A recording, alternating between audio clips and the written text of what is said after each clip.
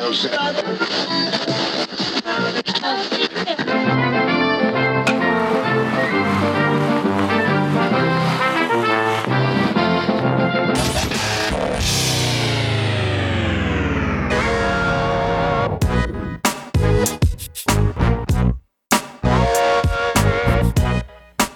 right, welcome back to another episode of Sean and Ed's Do Baseball. I'm Sean. And I'm Ed's.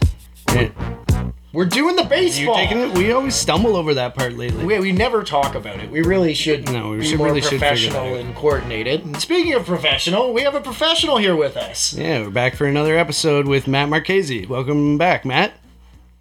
I don't know about professional, guys. I mean, I'm just that small town kid that grew up in Little Nobleton, Ontario. I don't know about professional. I don't think anybody's ever called me professional, especially in my own work environment. Nobody's ever called me professional. So I appreciate that. Your work environment is toxic, Matt. I'm saying, no, I'm kidding. I'm totally kidding. No, you were amazing. You could listen to Matt on the Fan 590 sometimes. He's produced some amazing radio shows and worked with some of the legends of the industry. So we're very humbled to have Matt on the show. If you missed the introduction with Matt on last episode on, who was it? Len Konecki. Check out that episode. It was fantastic.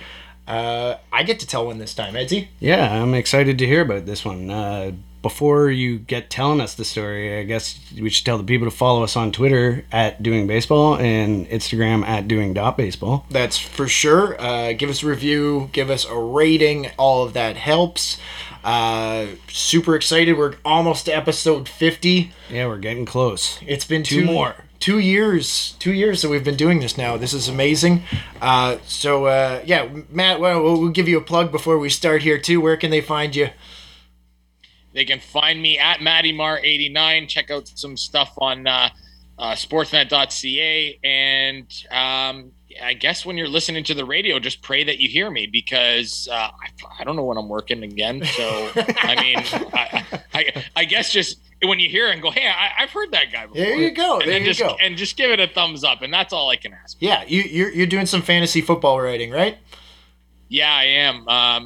The summer months are a grind, but once the football season starts, I'm back in it, much to the chagrin of my wife, who has now become fed up with my love of football and fantasy football. So hopefully I'll be able to carve out my own little space in my new house that my wife doesn't have to see me on Sundays. Because I can tell you this, she gets very annoyed with me. Absolutely. Well.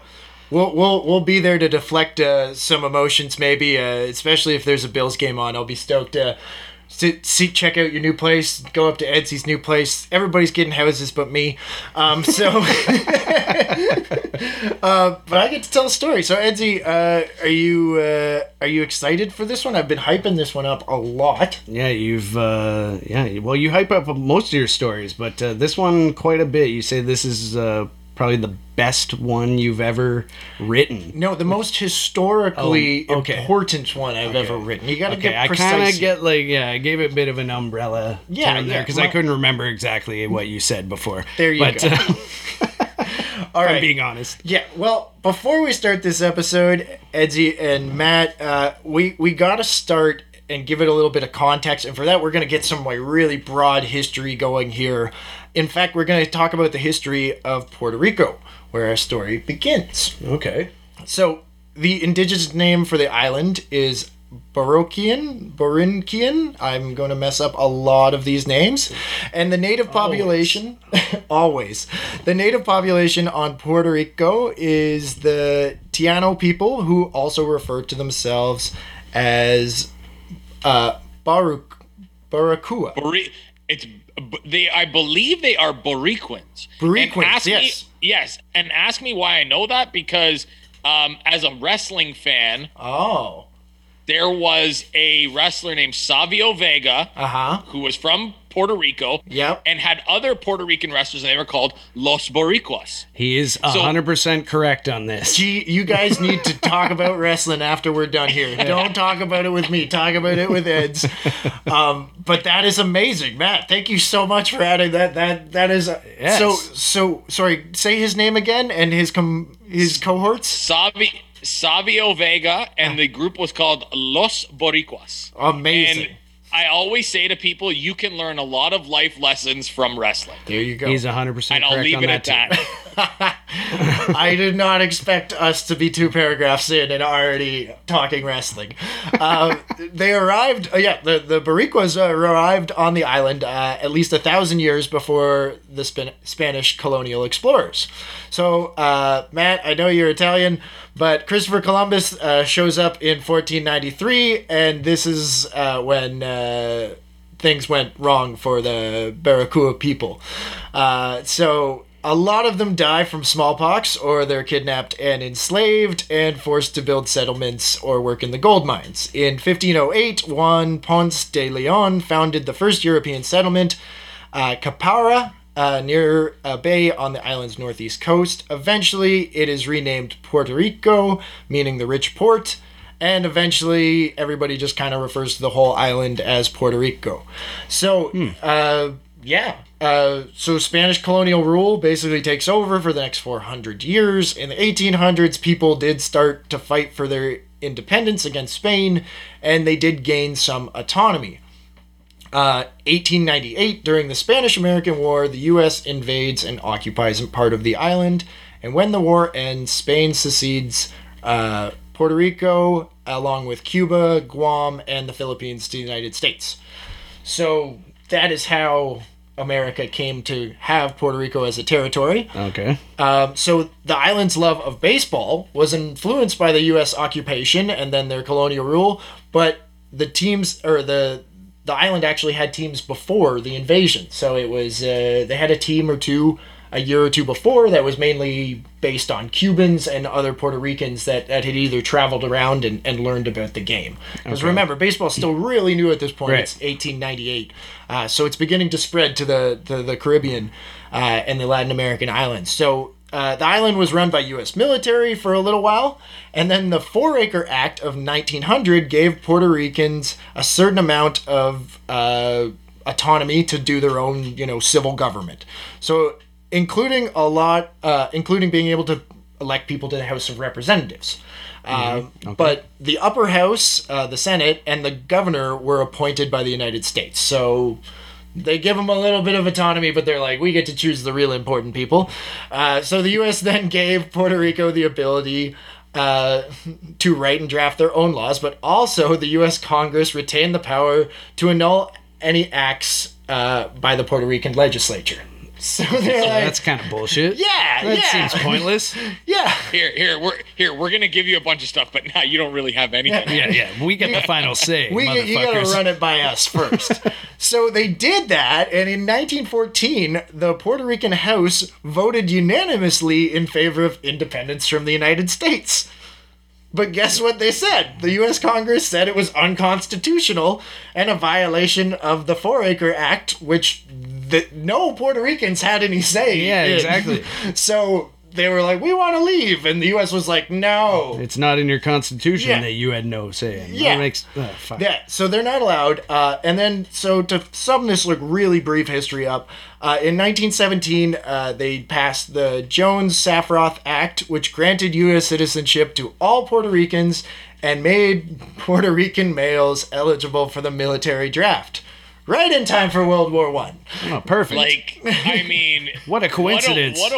What a recruiting tool. Yeah. Like the American Army has just gotten it right over the last 150 years. Like, hey, you know what?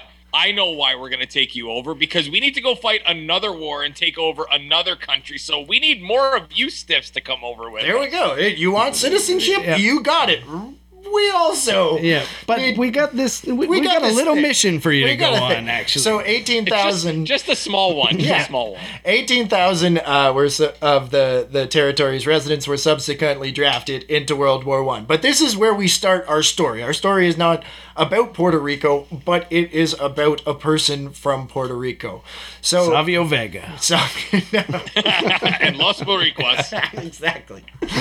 So, March 18th, 1916, about a year before they were granted citizenship, in Santurce, Puerto Rico, which is a part of the city of San Juan, Hiram High Bithorn was born. And I've done my best to look up the pronunciation. So Hiram in English would be Hiram. In a Spanish accent, it would be Iram. Okay. So I'm going to go with hi most of the time. So hi, guys. This is about hi. So he had a Puerto Rican mother named Maria Sosa and a Danish father named Waldemar Bithorn. His father was an insurance agent and his mother was a teacher. And at one time, she actually produced a radio program. There you go. You guys have something in common, Matt.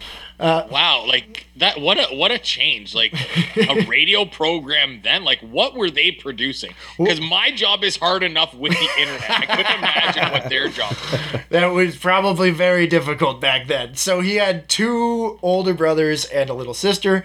Everyone in the family learned English at an early age, and the family took several trips to the United States when Hiram was a child. During his childhood, Hiram lost his big toe on his right foot in some kind of railway accident that I couldn't find any information on. That's just very open-ended.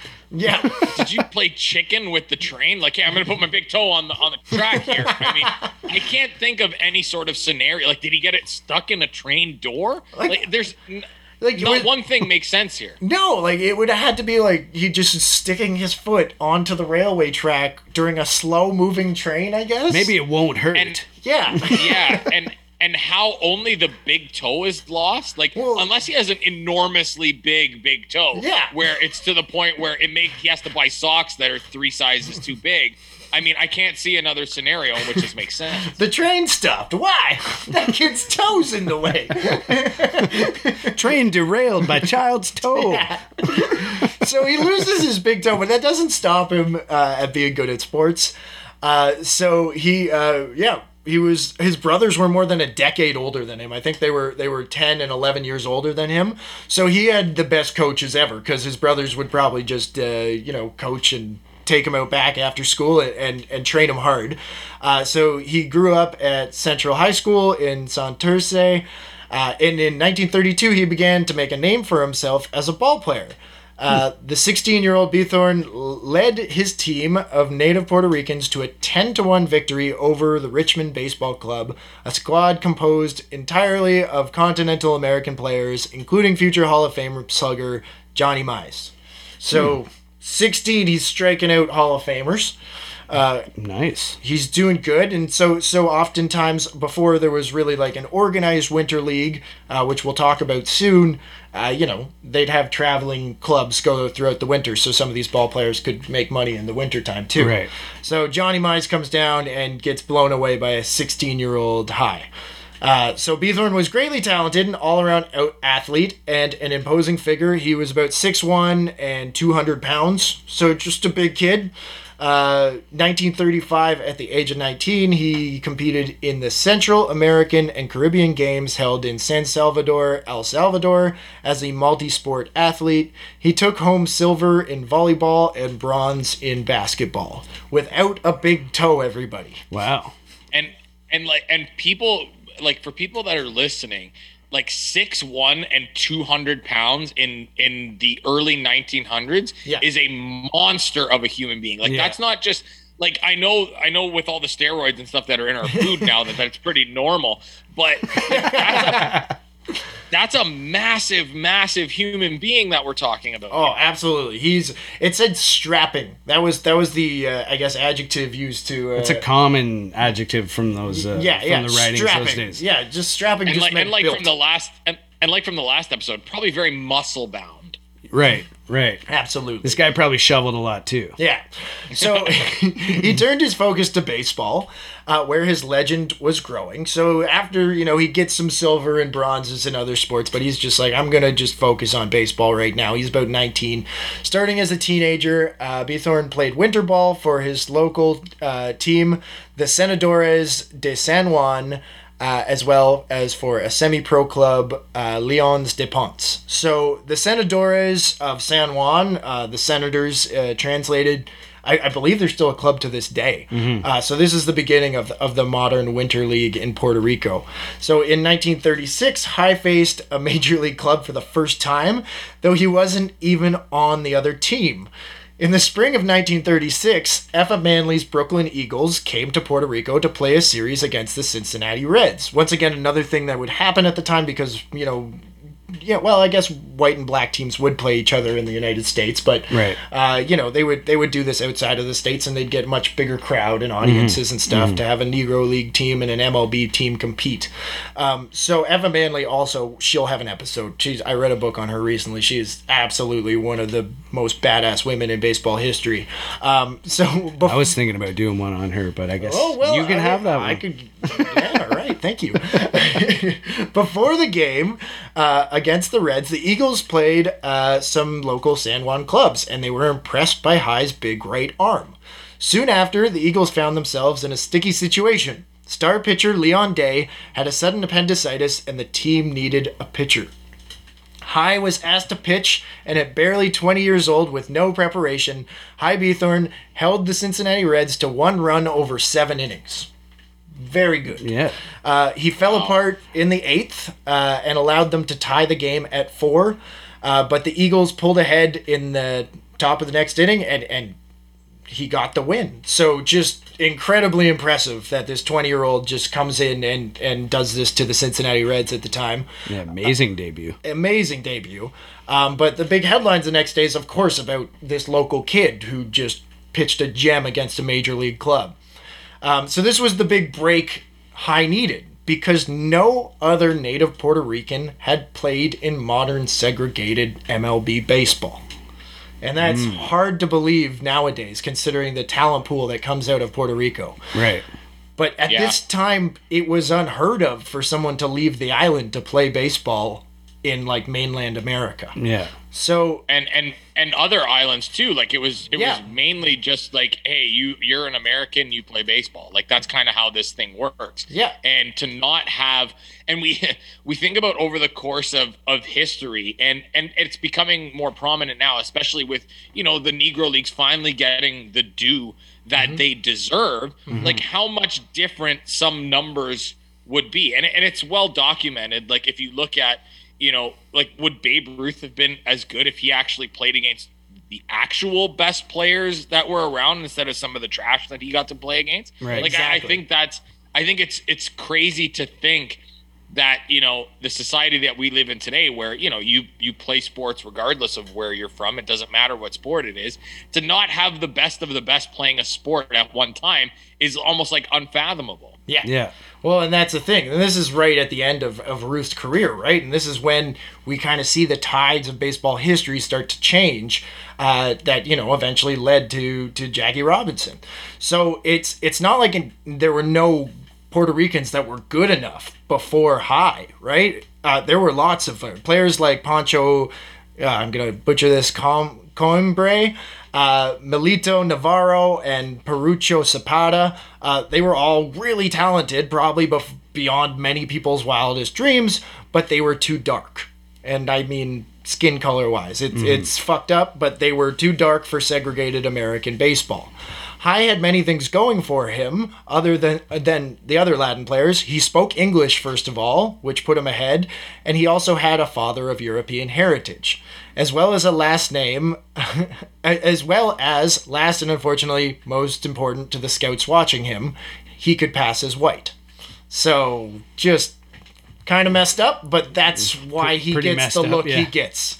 Is because they're like, I could throw that guy down in Mobile, Alabama, and no one would blink twice at him. Yeah. That's fucked. What a it What really a is fucked amazing. up credential. Yeah.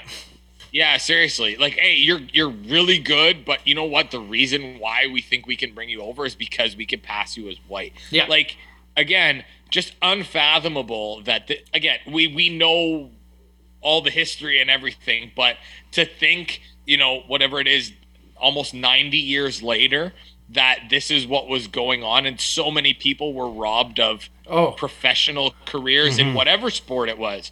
It's crazy. Well, just wait. just I like that. Yeah, just wait. So, outfielder Ted Norbert was also watching that day, and he'd actually been watching High for a long time. In fact, he had faced High back in 1933 when Harem was just 17 years old, and made a mental note to remember the talented kid. He remembered High and recommended him to the New York Yankees and the Norfolk Tars. And just like that, Hiram Bithorn was heading to Virginia to play pro baseball. At 20 years old, Hiram had achieved baseball fame in Puerto Rico and now was on his way to the United States. His first stop was in Norfolk, Virginia, in Class B in the Piedmont League. And obviously it's a Yankees affiliate. So High went 16-9 over 211 innings, which is pretty darn good. But his ERA was 4.22, so good, but not great. In 1937, he split the year between the Tars and Binghamton of the New York Penn League. His numbers were good, but not great. Again, in 1938, he mainly played for Binghamton, again, but earned a promotion to Double-A, where he did not fare well, giving up 7 earned runs in just 9 innings pitched. So at some point in his minor league career, in these first 2 years, he did manage to win both games of a doubleheader, where he apparently he pitched the first one and then just sat down, and they went to like 15, 16 innings, and he had to come in and pitch in the second game as well. Jesus, we've had a couple stories where like guys have been pitchers and pitched both games of a doubleheader, but like I've never heard of that where he had like a game go so far into extras and then get back out there again, but he didn't get there at the second game. I almost didn't even include that. It's imagine throwing like 7 innings. You pitch really well, and you're like, "Yeah, I'm done for the day. Yeah. Like I'm good. I'm good." And it's like, "Hey, bud, get back in there. 16th inning." Like, man, my arm hurts. Like, come on here. I'm so jaded by looking back at all this baseball.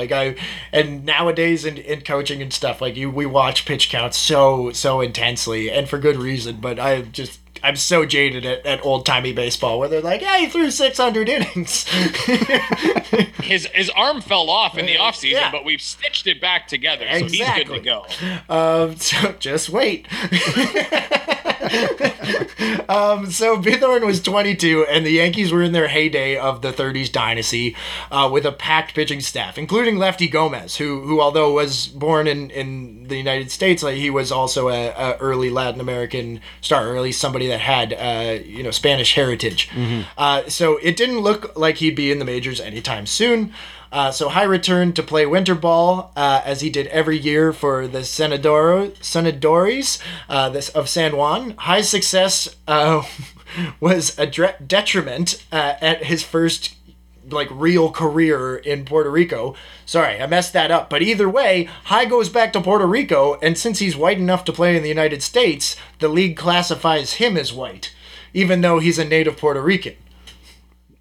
Okay. What? So you guys know the CFL, and anybody who doesn't, you need a certain amount of native-born Canadians on Canadian football. So that's the same thing in this league, and they basically try to label him as a foreigner, a white foreigner now, instead of a native Puerto Rican. He has to fight this because they're like, "Oh, well, you were white enough to go play in the States." So what? Yeah, exactly. So he's getting it from both sides. Of course, a few years, High was adored by all the Senadores fans and his teammates, and when San Juan manager Juan Torrilla resigned only 2 weeks into the 1938 season, the Senadores chose a 22-year-old Bithorn to be the manager. 22-year-old Bithorn to be a manager? Yeah. So why? He's the youngest manager in the history of Puerto Rican Professional Winter League. Okay. Just because he was so good. So he had to fight to be recognized as a native Puerto Rican in this league. But eventually he was able to, win the hearts and minds of the whole organization. And he's a legend still to this day. All right. So in 1939, High headed west to play for the Oakland Oaks of the Pacific Coast League, and then played for the Hollywood Stars in 1940 and 1941. This is when High Bithorn started to make a name for himself on mainland America. Before he was just some obscure minor league player that barely anybody knew about. But out west, he acquired the name Hurricane Bithorn, or the Tropical Hurricane. All right. So those are some awesome nicknames. Those are awesome. Little bit of foreshadowing? No, a little bit of a little racism in there. He comes from Yeah. you're the tropical hurricane, the man from Costa Rica. Okay. It's this thing that they had at that time was called veiled racism. There you go. Matt nails it on the head. Completely fine to them. Yeah, exactly. They're like, we have tropical storms here, but nothing like they do in Puerto Rico. Yeah. So High's making a name for himself. He's getting awesome nicknames that are veiled in racism. He's pitched 222 innings for the Oaks in 1939 and puts up a 3.64 ERA. Pretty darn good. He's then moved to the Stars, but has a down year in 1940, going 10-17 with an ERA in the mid-4s. Clearly looking back at it, he was struggling with his control. He was walking about 5 batters per 9 innings, which is not good. No. But he was just not playing ball down there. He was rubbing shoulders with celebrities in Hollywood.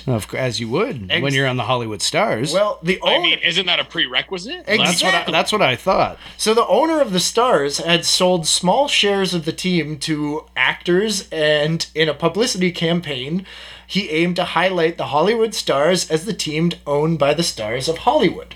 So to do this, brilliant. Yeah, solid brilliant. marketing. Yeah. Solid marketing. So he's selling really, hey, buy 1% of the team for like $100, and I can claim that this famous 1930s movie star owns this team. Mm-hmm. And also remember, the Giants and the Dodgers are still in New York at this time. So this is big baseball out there. The Pacific Coast League was a big thing. The California leagues were big back then because they had no, national no league alternative, no or national American alternative. Yeah. So players would appear in ads and go to events and meet with movie stars all the time. So this was pretty awesome. It was baseball in California. I got to that.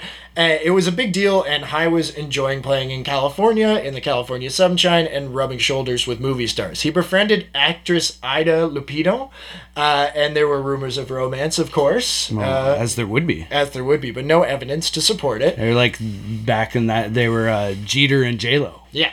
Is that a thing? That was a thing? Jeter dated a lot of people. Well, yeah, but... Madonna, Jeter, Madonna. No, that's it's what I'm A-Rod. He could feel the whole. That's what I'm. A-Rod. Right. Yeah, Jeter could feel the whole baseball team. Yeah, I think I've seen that. Anecdotally, we've got. But think about this concept. So, a minor league baseball player, and this would never happen today unless you were some big prospect or whatever. Which, clearly, this guy, we don't believe that he was this incredible prospect that we were just waiting for. Yeah. So you're a minor league baseball player who's rubbing shoulders with actors and actresses in Hollywood who are a big deal, when in any other decade or in any other walk of life, it would not happen. No. But for a minor league baseball player or baseball team to have this sort of attention attached to it, in what was a bit there was a big boom in the 30s and 40s in Hollywood with creating content and creating movies. Yeah. So that to me is the most mind-blowing thing so far, except for the 22-year-old manager thing. Think about I'm a nobody minor league baseball player, but everybody knows who I am because I'm affiliated with this Hollywood team. Yeah. And it's I don't think that I've never even heard of this thing. Yeah. It's so way out there, and that's why these old time stories just throw you for a complete loop. Absolutely. On what you would expect. The Hollywood Stars. What a great name, by the way. Yeah, well, that could be a whole episode in itself, I'm sure. I'm sure there was just so much debauchery in that team. Yeah. So he's there. He deals with injuries, right? He had a bad season his first season, even though he's hanging out with all these stars. So he has bone spurs in his right elbow, an injury that would continually hinder his career. So he needs an operation, and he didn't pitch well He needs an operation, and he didn't pitch in winter ball that season as he recovered. But remember, he's the manager of the team, so he doesn't pitch for them, but he's still the manager. He's still down there. So High then blasts off in 1941. He throws 16 complete games and gets 17 wins for the Stars. So huge. That is huge. 16 complete games? Yeah. So he basically almost all of his wins he won. He just pitched the whole game. Yeah. So he does really well, and he catches the attention of another major league team. So he's still affiliated with the Yankees at this point, even though the Pacific Coast League is just its own entity. The Yankees are essentially loaning him to that league. Right. It's not an actual affiliate. So, but there's some sort of weird Rule 5 draft that I couldn't really find any information on. But on September 30th, 1941, the Chicago Cubs drafted Hiram Bithorn in this weird draft I couldn't find anything out about. So not only that, but they also drafted Cuban-born catcher Salvador Chico Hernandez from the Texas League's Tulsa Oilers. And just like that, so the Yankees were just stacked, and he was not even getting a look. He wasn't considered that good, but the Cubs were in desperate need. The Cubs sucked. They were really bad. So Bithorn made his major league debut for the Cubs on April 15th, 1942. He makes the team out of spring training. He's on it. And at Sportsman Park in St. Louis, Bithorn pitched 2 innings, walking 1 and not allowing a hit. And with that, Hy Bithorn became the first baseball player from Puerto Rico to play Major League Baseball. All right. Nice. The not white guy. Yes. Yeah. Yes. Let's not forget that. Oh yeah, just wait. I'm been waiting waiting. for the apex. I'm waiting for the apex here because there's been a lot of just waits, and I know it's gonna be good. Oh, this dude, finishes with. like just the ending of this one. My friend Theo, who did the artwork for this show, is this one's for you, bud. You said you wanted more like this. So, on April 28th, I know what that means, and that scares me a bit. Yeah, on April 28th, Hy pitched a 7 shutout inning, or a 7-hit shutout. Jesus, Sean, get it out. Against the Cubs rivals, the St. Louis Cardinals. Bithorn's catcher that afternoon was Chico Hernandez, and the pair became the first all Latin American battery in Major League history. The duo would sometimes forego signs and just talk in Spanish when they knew nobody else around was speaking Spanish. So it's just like fastball. Might as well. Yeah. What an advantage to have. Yeah. I mean, you could literally get away with anything at that point. Yeah. Absolutely. So in 1942, I'm pretty sure the Cubs sucked. They just suck around now.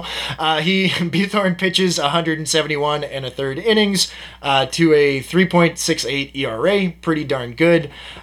Splitting his time between the bullpen and starting with 16 starts, 22 relief appearances. His big right arm was still a bit wild. He walked more batters than he struck out, about 4.3 walks per 9 innings. The Cubs were terrible in 1942, and as you guessed it, Hy probably faced some racism. Here we go. All right. So Strap in, everybody. When Hy was brought in relief during a game on July 15th, Brooklyn skipper Leo Durocher, yes, the nice progressive manager from the movie 42. I'm correct with that, right? Yeah, that's the guy. That's Leo Durocher. That's the guy. Leo Durocher immediately began hurling racial slurs and insults at Bithorn. For 2 innings, Cubs first baseman Phil Cavaretta tried to keep the Puerto Rican calm in the face of Durocher's continuous assault. Bithorn turned towards the Brooklyn dugout, and Hurricane Hy fired a fastball straight at Durocher's head. Nice. Good for Nice. him. Yeah. I like it. Yeah. The manager went diving for cover. Hy was fined $25, and the Moline Dispatch reported that several of his teammates offered to help him pay it. So they were being sweet. They offered to help pay the fine when he threw a ball at a racist. Durocher, though, was quoted as saying that Bithorn got pretty hot. Maybe he just can't take it. Yeah, that's some nice gaslighting there. Yeah. So Yeah. No reason why he got hot, right? just- I mean, that's just regular major league chirping, calling people terrible things. So the next afternoon, in response to this, Bithorn took infield practice standing right in front of the Dodgers dugout. So just kind of a show of, you're going to call me a chicken? I'll just stand right in front of your dugout. And you guys want to say something, you'll say something. I'm right here. So good for him. As we say, strapping. He's not afraid of anybody. So the fact that Bithorn was Latino was enough for some fans and players to doubt his whiteness, despite the very odd fact that the Cubs publicly published his biographical information stating he was of Danish and Spanish heritage. So that's really, like, imagine a team just publishing somebody's heritage. It just seems nowadays. like overcompensation. Yeah. Like, to be like, he's white, Like, everybody. yeah. I mean, we obviously, people know where players are from and stuff, and we advertise if you're Venezuelan or Colombian or Puerto Rican or Dominican or American or Canadian even, but it's just in this time they had to put it out there just to calm people down, which is so fucked up. Yeah, and it's to the point. It's to the point of you kind of look at this situation and say, like, okay, like, you need to believe this. Like, we will even get you his father's birth certificate. Yeah. It's almost like they would go to the nth degree with this just to prove. And that's, like, society was just a terrible place anyway at that point. Yeah. So, he had a good first year in the major leagues, but his second year in 1943 was just friggin' amazing. He was quite dominant. He was hurricane fucking high. And he went 18-2 with a 2.6 ERA over just under 250 innings. Jesus. It's kind of good. Good. 19 complete games. So just dominant. Amazing. I believe that he still holds the record for shutouts by a major league pitcher from Puerto Rico. Wait, so what was his record? 18-12 with a 2.6 ERA. That's almost DeGrom territory there, almost. And had 19 complete games. Yes. So he pitched at least one complete game that he lost. Wow. So, and we what we can also deduce from this is that, yes, he pitched a lot of innings, and two, the Chicago Cubs couldn't hit worth a damn. No, exactly. That's what I mean. They were awful, and you know what? They get good, but you'll find out. Yeah, no. So he missed. You'll find out. So we have a lot of things to find out. You got still. so much. This is going to be a long one. Everybody tuning in, you already know how long it is by the time you're listening.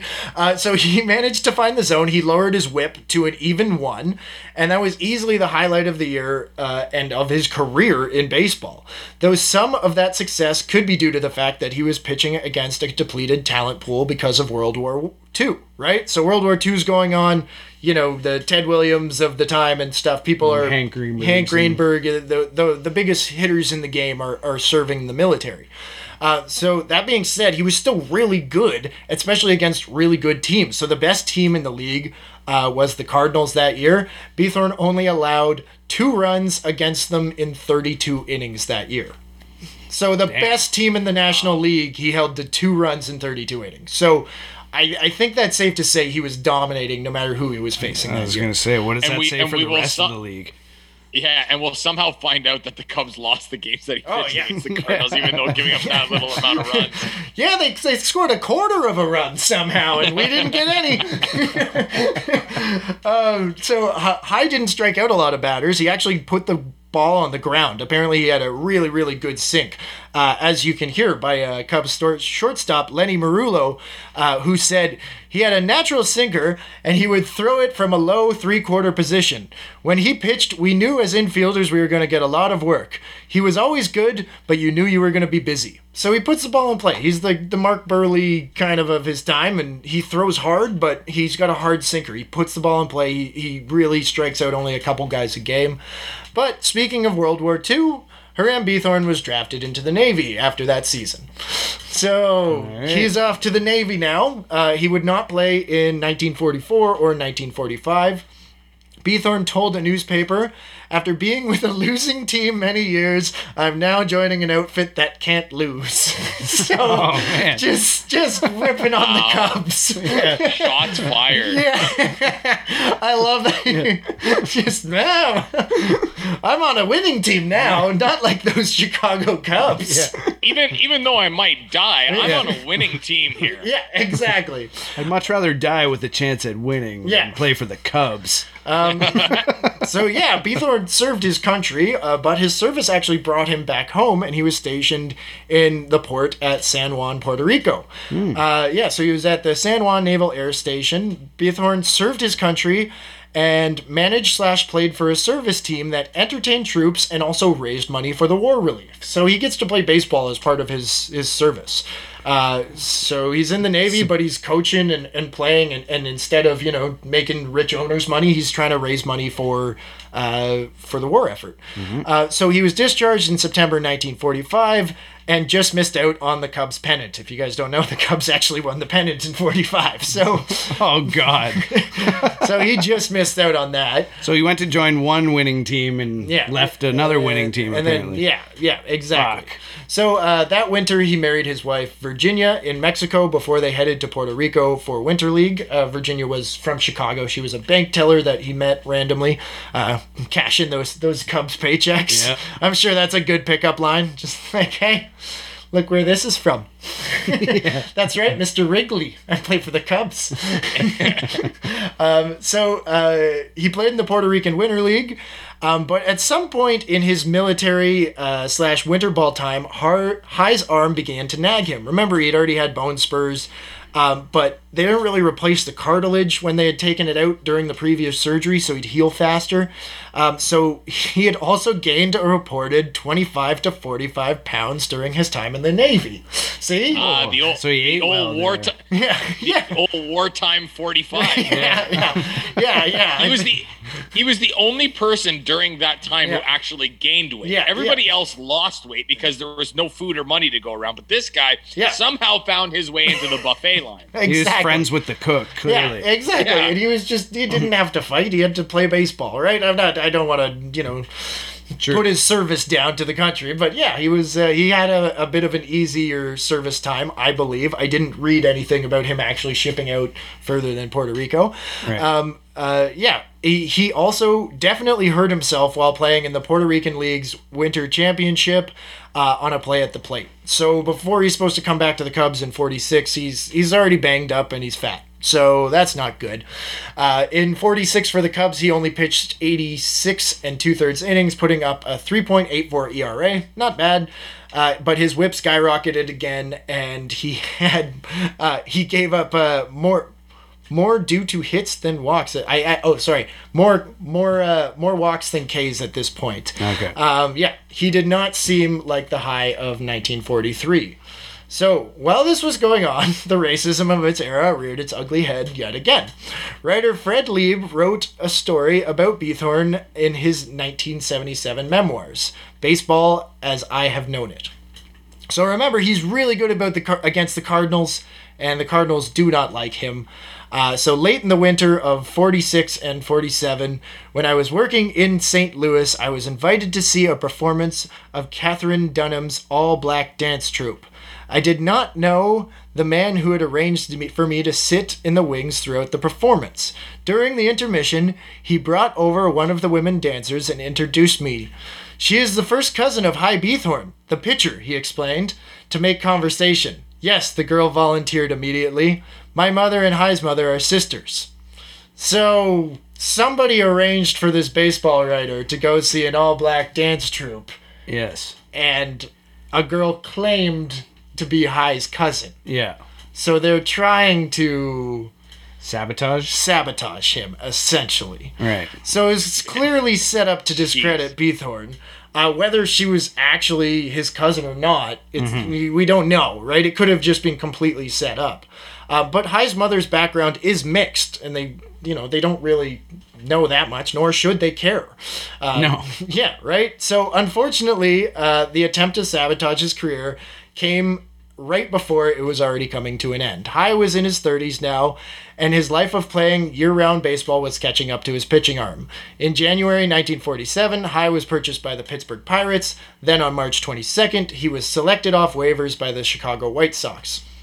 Beathorn pitched only 2 innings for the White Sox before he was released. He had a brief stop back with the Hollywood Stars, but was released shortly after rejoining his old team.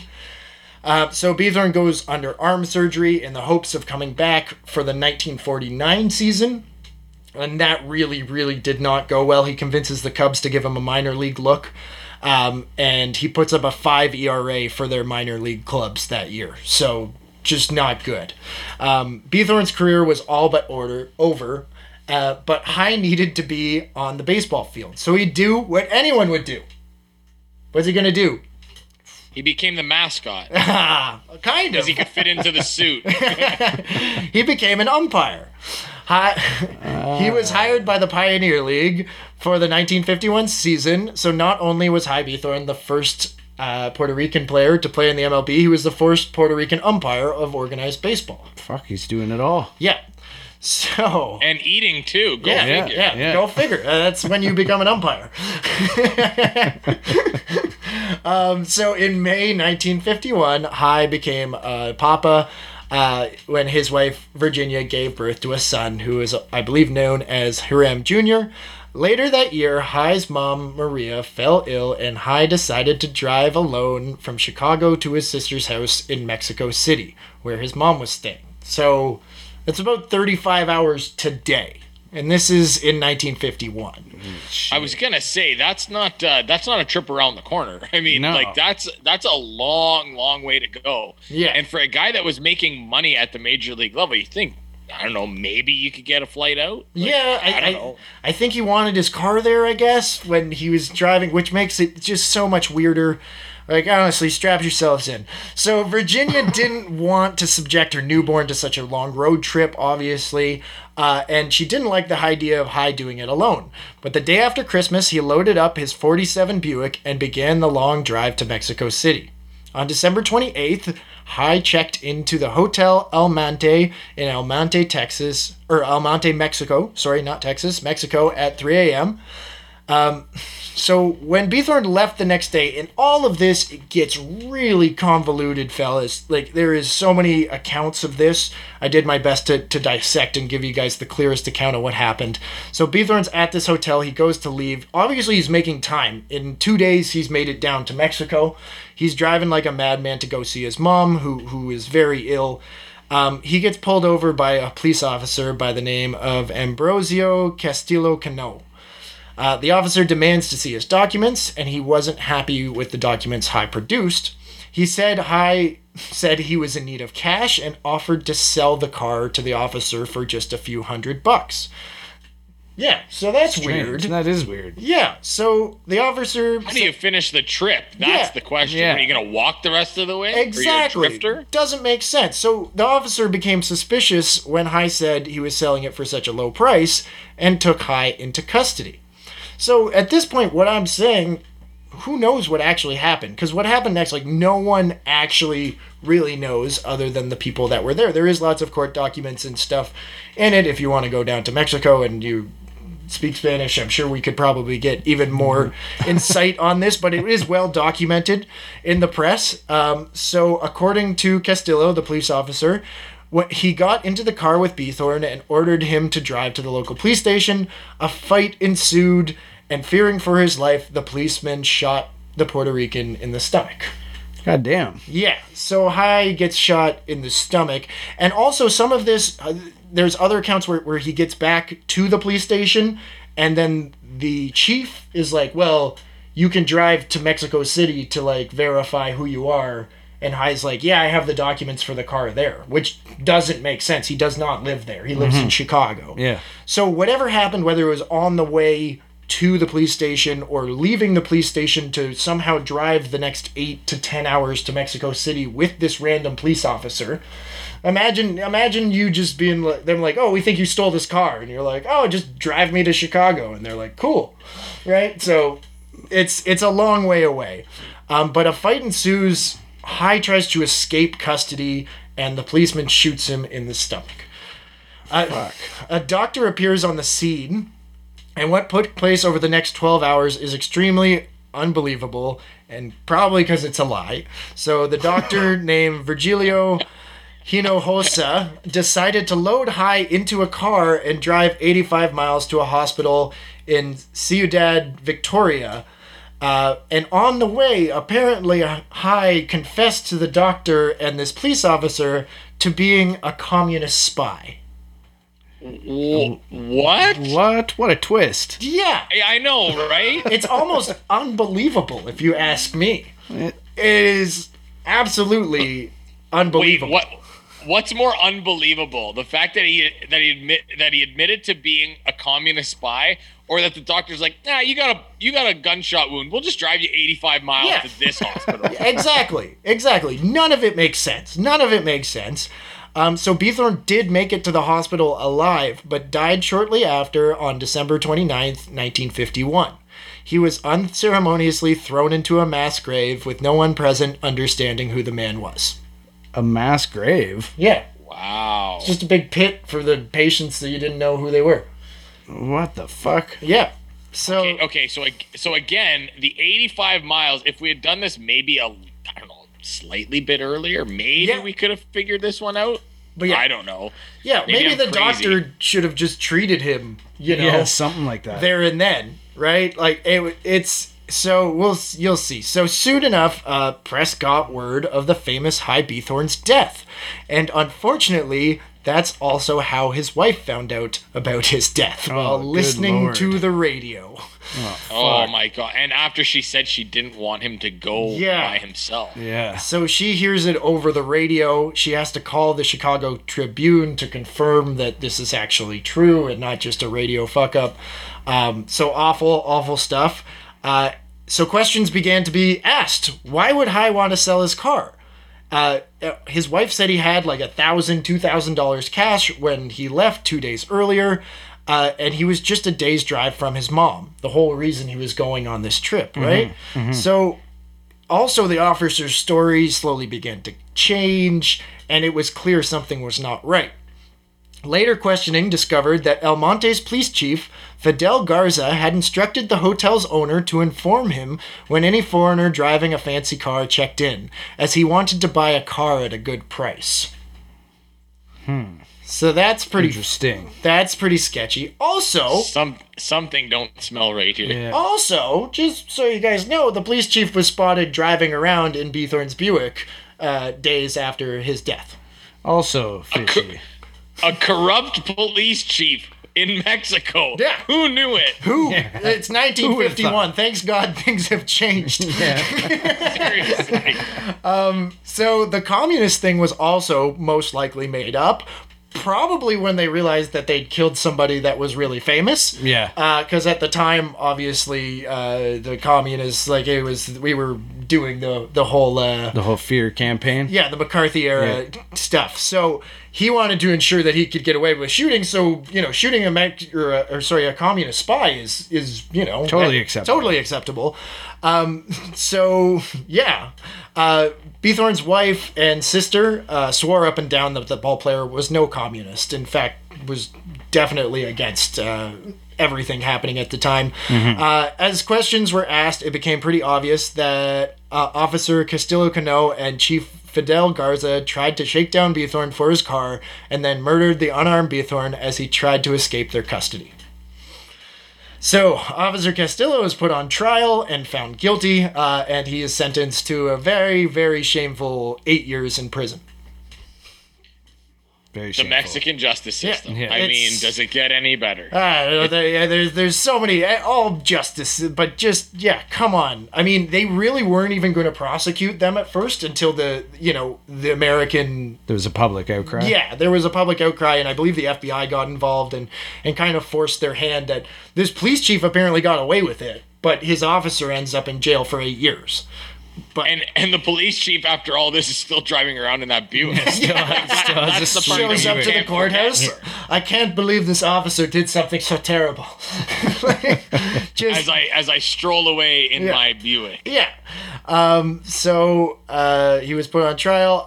Dr. Hinojosa's refusal to treat the dying man in El Monte and his 85-mile detour to Ciudad Victoria was later determined to be the cause of death for Beathorn.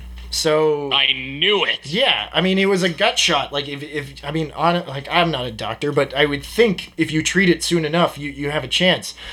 So United States State Department gets involved to repatriate High's body to Puerto Rico. The body was sent home in terrible condition, caked in mud and blood, and still wearing the same clothes. Beathorn's casket was placed on the field of San Juan's Sixto Escobar Stadium, where 6,000 fans filed past to pay their last respects to Puerto Rico's first major leaguer. The Senadores played the rest of the season with black patches on their sleeves, honoring their player/manager and hero Hy Beathorn. Hiram Beathorn was a Puerto Rican baseball trailblazer who led the charge for so many other amazing players and probably banged a movie star or two along his way. He pitched almost certainly. He pitched in 105 MLB games, compiling a 4.9 Baseball Reference WAR. His record was 34-31 overall, and he pitched to a career 3.16 ERA over 502 innings pitched, which is pretty darn good. Yeah, that's pretty respectable. If he just didn't get hurt, he'd probably had a longer career. Well, he got fat going away after military service, and you'd have to think that probably had a hindrance on him as well, right? 100%. Yeah. 100%. So, yeah, Hy Beathorn is not forgotten. In 1962, the island's biggest and most modern baseball stadium was built, Estadio Hiram Beathorn. The stadium has hosted dozens of major sporting events and concerts. And to be in a couple of Toronto guys, you might recall that in opening day 2001, the Blue Jays faced the Texas Rangers at Hiram Beathorn Stadium in Puerto Rico. And it also became part-time home of the Montreal Expos in 2003 and 2004 when they played there. I kind of remember that. Yeah, that's what I mean. I don't remember that being the name of the stadium. But well, it was. Most recently, the Cleveland Indians and Minnesota Twins played a 2-game series at Hiram Beathorn Stadium on April 17th and 18th, 2018. So, yeah, that is basically the story of the first Puerto Rican to ever play Major League Baseball. And there's so many more nowadays. There's so many more. So I asked you guys to think about your favorite Puerto Rican ball player. And I don't know if I should go first or if I should let you guys... I'm going to be honest and say I forgot that you asked me that, and I didn't think of a guy, but right off the top of my head, I hope I'm not screwing up that he's from Puerto Rico, but is Carlos Delgado is Puerto Rican, correct? And that's exactly who I was going to say. And that's who I was going to say too. See, well, there's also Alomar, right? Roberto Alomar. But I mean, honestly, well, nowadays, no. But at the same point, I think Delgado was more of our time period for us. You know, Alomar was off the team by the time we were like 8 or 9, and Delgado was there for those like prime. Delgado years. was like, just like God for like those like years of us growing up from like the elementary school years. When you're into adulthood, when you have no other priorities other than following your favorite sports team. Matt, you can't say that. That's your job. I know. I know it's still my life, right? But the Delgado thing. Just as we talk about him, what a monster he was! Like, not only did he have power, but he was a doubles machine. He was, like, it is a real shame that he didn't get the look that I think he deserved from the Hall of Fame voters, because I think when you look at his career numbers and what he did, like, you're talking about one of the best hitters in baseball over the stretch of 5, 6, 7 years. Oh yeah. And that has to mean something. He was what, like 50 home runs short of 500, which is pretty much a lock to get you in. Yeah. And I feel like he's one of those guys that is going to get to the modern era committee, and they're going to look at his career a little bit differently, because he was, unfortunately, he just played on some bad teams. But the Blue Jays offensively had some of the better teams in baseball when he was there. And even the Mets were just a mess. Yeah. But Carlos Delgado was an incredible baseball player. Yeah. And he just doesn't get the recognition that I think he deserves. Yeah, well, and I think he finally made the playoffs a couple times after leaving Toronto. But yeah, no, his 2000, I believe it was 2003 season, was one of the best seasons in baseball history. Well, at least for Blue Jays, at least. Yeah. So yeah, well, I'm glad we're all on the same page with Delgado there. So that was easy. That's just an easy consensus right there. There's no debate whatsoever. No debate. Carlos Delgado. I will say Francisco Lindor. Francisco Lindor is fantastic. Obviously, not having the best year this year so far, but I think he's one of the best players in the league right now. And surprisingly, Puerto Ricans, like, there's not a lot of pitchers that come from Puerto Rico. Like, maybe they think it's cursed and they can't go to Mexico, but yeah, maybe they're all communists. yeah. And they all want to play for the Hollywood Stars. Exactly. So I have a little addendum to this. So baseball is still the most important sport in Puerto Rico, with the island pumping out tons and tons of talent. Seemingly all shortstops or catchers, or the Molinas, the Baezes, the Lindors, but not a lot of pitchers. But still, Puerto Rico is still a U.S. territory and not a state, so they do still, I believe, get the same representation. They don't get any representation in the Senate. The island's government is still mainly controlled by the federal government's interest, including very recently, like on June 30th, 2016, when President Obama signed into law H.R. 5278, PROMESA, establishing a control board over the Puerto Rican government. The president would appoint all 7 voting members to the board, and the board would have broad sovereign powers to effectively overrule decisions by the Puerto Rican legislature, governor, and other public authorities. So we haven't really moved that far forward in this 100 years here. No, not at all. Obviously, I was gonna say, you still want something? We're still not giving you. Yeah. Wait for the next World War. So honestly, I don't want to get too political with it, but Puerto Ricans and Puerto Rico itself is still sometimes treated as a second class area of the United States. And honestly, it's amazing that High Beathorn got where he was, and it's really sad that the only reason that other players didn't is because of their skin color. Yeah, it's a dark, shitty time.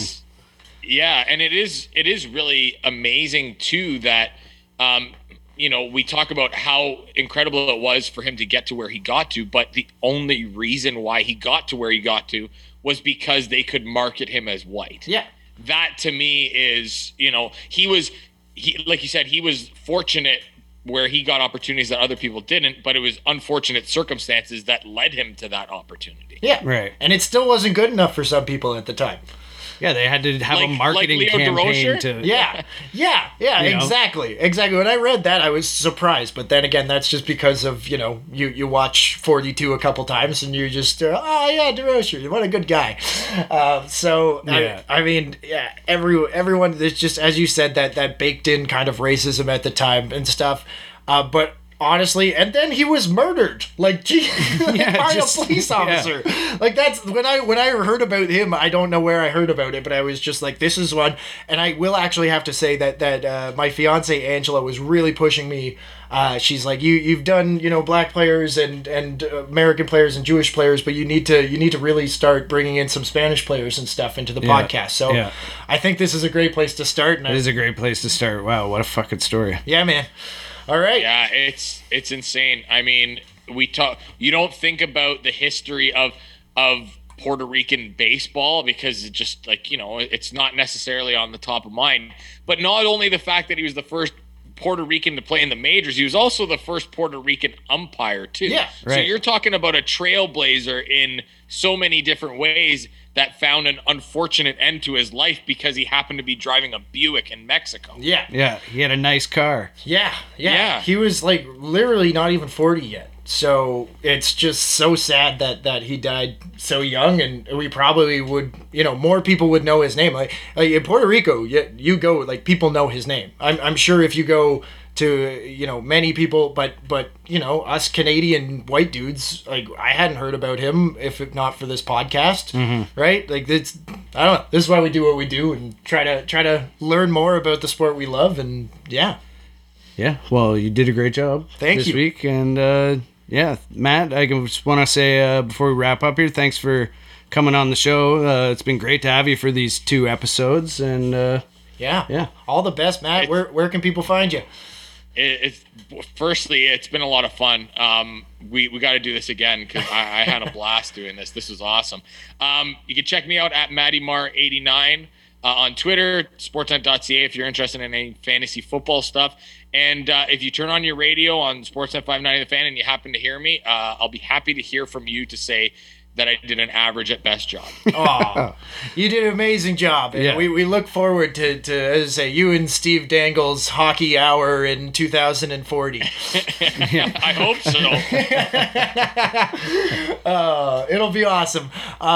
So check us out on Twitter at Doing Baseball, Instagram at Doing.Baseball. Give us a review. Tell your friends. Thanks so much, Matt. Until Thanks, next Matty. time. No, you're Sean. I'm Sean. And I'm Eds. Yeah. We're doing baseball. Okay, bye. Bye.